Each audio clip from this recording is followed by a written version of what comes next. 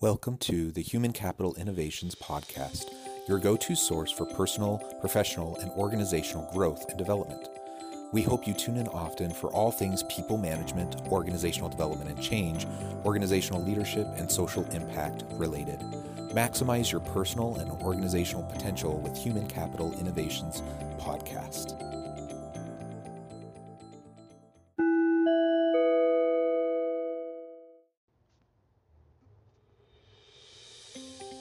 Welcome to the Human Capital Innovations Podcast.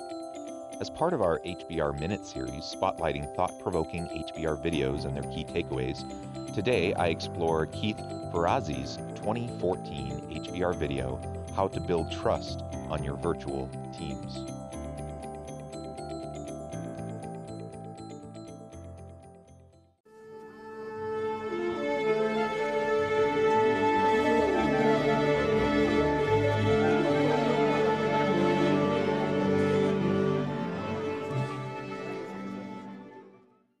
Welcome back to the Human Capital Innovations Podcast. Today, as part of our HBR Minute series, I'll be exploring Keith Ferrazzi's 2014 HBR video, How to Build Trust on Your Virtual Teams. Teams can't function well when coworkers don't trust one another. Building and maintaining trust in the traditional physical workplace is difficult enough, but the process is even tougher in a virtual environment.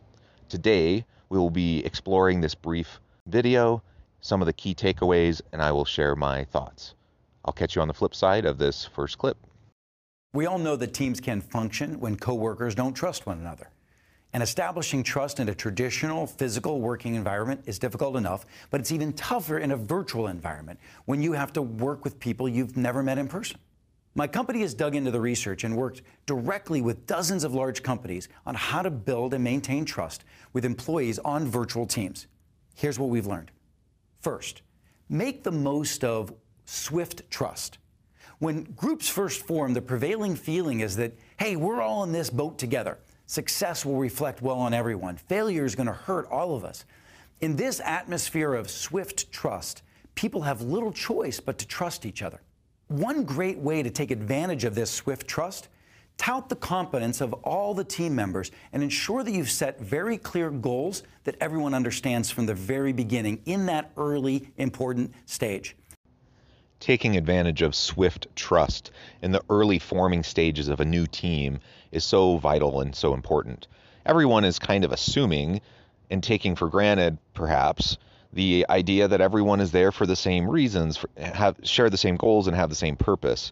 But that can quickly degrade if we're not reinforcing it right out of the gate. So early on, when a new team forms, you need to go through the process of communicating expectations for each other, helping each other understand how they're going to be held mutually accountable to each other, sharing their values and their priorities, and ultimately helping everyone to set team-related goals that will dictate how the team will function and the norms by which they will proceed with the various projects.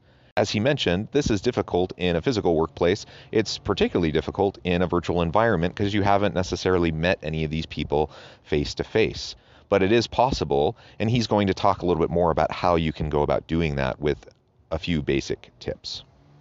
Over time, swift trust will definitely decay, but it can help hold the team together until another type of bond develops. So what is that other bond? Interpersonal trust. This is something you have to proactively build. Don't take it for granted. Don't assume that people's work product will be enough to create that kind of interpersonal trust that really respects and cares. You need people to make those personal connections in order to go the extra mile for each other.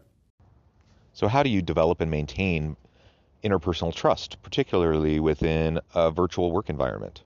It's really important that you create opportunities for members of a virtual team to interact with each other, not just in work-based meetings, but also in more casual types of environments.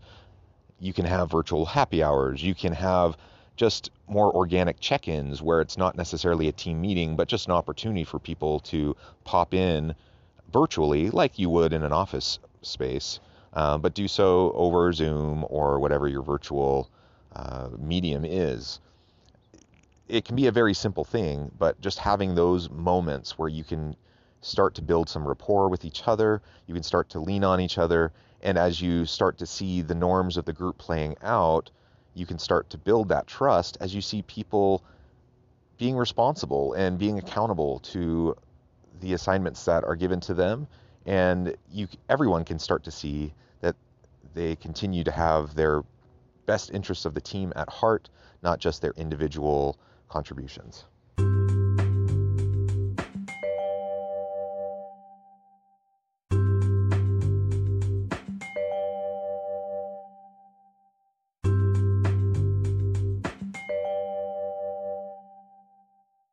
Next, communicate with predictability. Research has found that the globally distributed teams that lack trust tend to have unpredictable communication patterns, often with just one or two people accounting for the lion's share of the communications.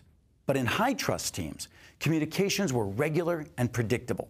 The team members contributed more equally and were conscientious about letting everyone know when they were actually going to be unavailable, so no one was left wondering why somebody hadn't responded to a message. Regular and predictable communication. It seems obvious, but it's so important, and especially when you're not together in a physical space where you can't just pop over and see how someone's doing and check in. You have to be more purposeful about it. You have to be more intentional about it. And as you have consistent communication and everyone understands that's a shared norm and expectation amongst the team, you can sidestep a lot of potential problems and you can definitely build trust. When I see dysfunctional teams, whether it's in-person team, almost always there is a breakdown in communication where some members of the team are bearing an unusual burden related to the team communications, and then other team members start to resent the over communication of certain team members. You just need to share and balance out the communications, meaning everyone needs to contribute. Everyone needs to openly communicate with each other. They need to make sure that everyone understands where they're at, how they're accessible, what their expectations and norms are around their communications, both during and after work hours, and so forth. If you can just have that kind of predictability in your communications and regular cadence with your employees, with your team, even virtually, then it can solve a lot of the dysfunction and the problems that teams start to have, and you can establish and maintain stronger trust. Fourth, share and rotate power. I know this sounds odd. In a traditional workplace, teams are usually led by one person. But in a virtual environment, a centralized power structure is actually less effective. A study of virtual teams in a Fortune 500 IT company found that on high-trust teams, power actually shifted among the members depending upon the stage of the project. Sharing and rotating power within a team is very important. Now, again, this may not be the most obvious answer, and I think it runs counter to what most people think intuitively as how teams can run effectively. But I have worked with so many self-managed work teams where they share and rotate the power within the team and the roles and the responsibilities so that everyone has a turn at a different piece of the project to make sure that they have the main accountability for that piece and they can lead forward on that element. I've seen it over and over again when teams have that kind of shared responsibility and they rotate the power, the teams function better. When you have someone who's designated as the team lead, unless they're an amazing leader, oftentimes dysfunction can arise. And this is particularly important within a virtual environment. The research is clear. The research shows that in a virtual environment, having rotations and sharing of power in those self-managed work teams in a virtual space is going to have better outcomes. Teams can't function without trust. And of course, we know that trust can be challenging to build without face-to-face interactions. But if you're managing a virtual team, don't just hope for the best. Make sure that you're proactive. Use the right practices and ensure that trust grows within that virtual team. While trust formation, maintenance, and sustainability can be difficult in a virtual team, it is definitely possible. But managers have to put the right mechanisms in place, and they have to have the right kind of dialogue with their virtual teams to set those expectations and to help everyone understand how to do this effectively. I've done a lot of research around the areas of interpersonal trust within the workspace, within teams, and institutional trust, and how the two connect with each other. The bottom line is that you as a leader, you as a manager, can do a lot to either undermine the interpersonal trust of the team, or you can do a lot to provide a solid foundation and support for the formation, the maintenance, and the sustainability of that trust within that virtual team. You set the tone, you model the behavior and the norms and the expectations, you hold people accountable, and you need to encourage them to hold each other accountable. Help them see how they can do it effectively, follow these simple practices, and you can sidestep a lot of the common pitfalls, a lot of the challenges, and you'll have greater levels of productivity amongst your virtual teams and be able to accomplish some really great things. I hope you've enjoyed this HBR Minute. It's been fun reviewing this short video and sharing some of my thoughts and ideas related to some of my own research and other research that's out there in relation to building and maintaining trust within a virtual team. And as always, I hope you stay healthy and safe, that you find meaning and purpose at work each and every day, and I hope you have a great week.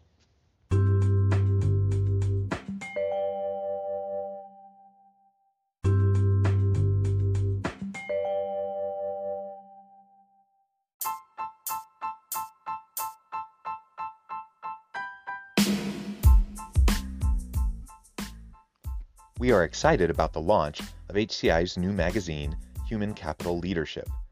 Human Capital Leadership is a free, interactive e-magazine designed to help individuals, leaders, and organizations find innovative approaches to maximize their human capital potential. We will be publishing issues quarterly in August, November, February, and May. Check out the first issue and let us know what you think.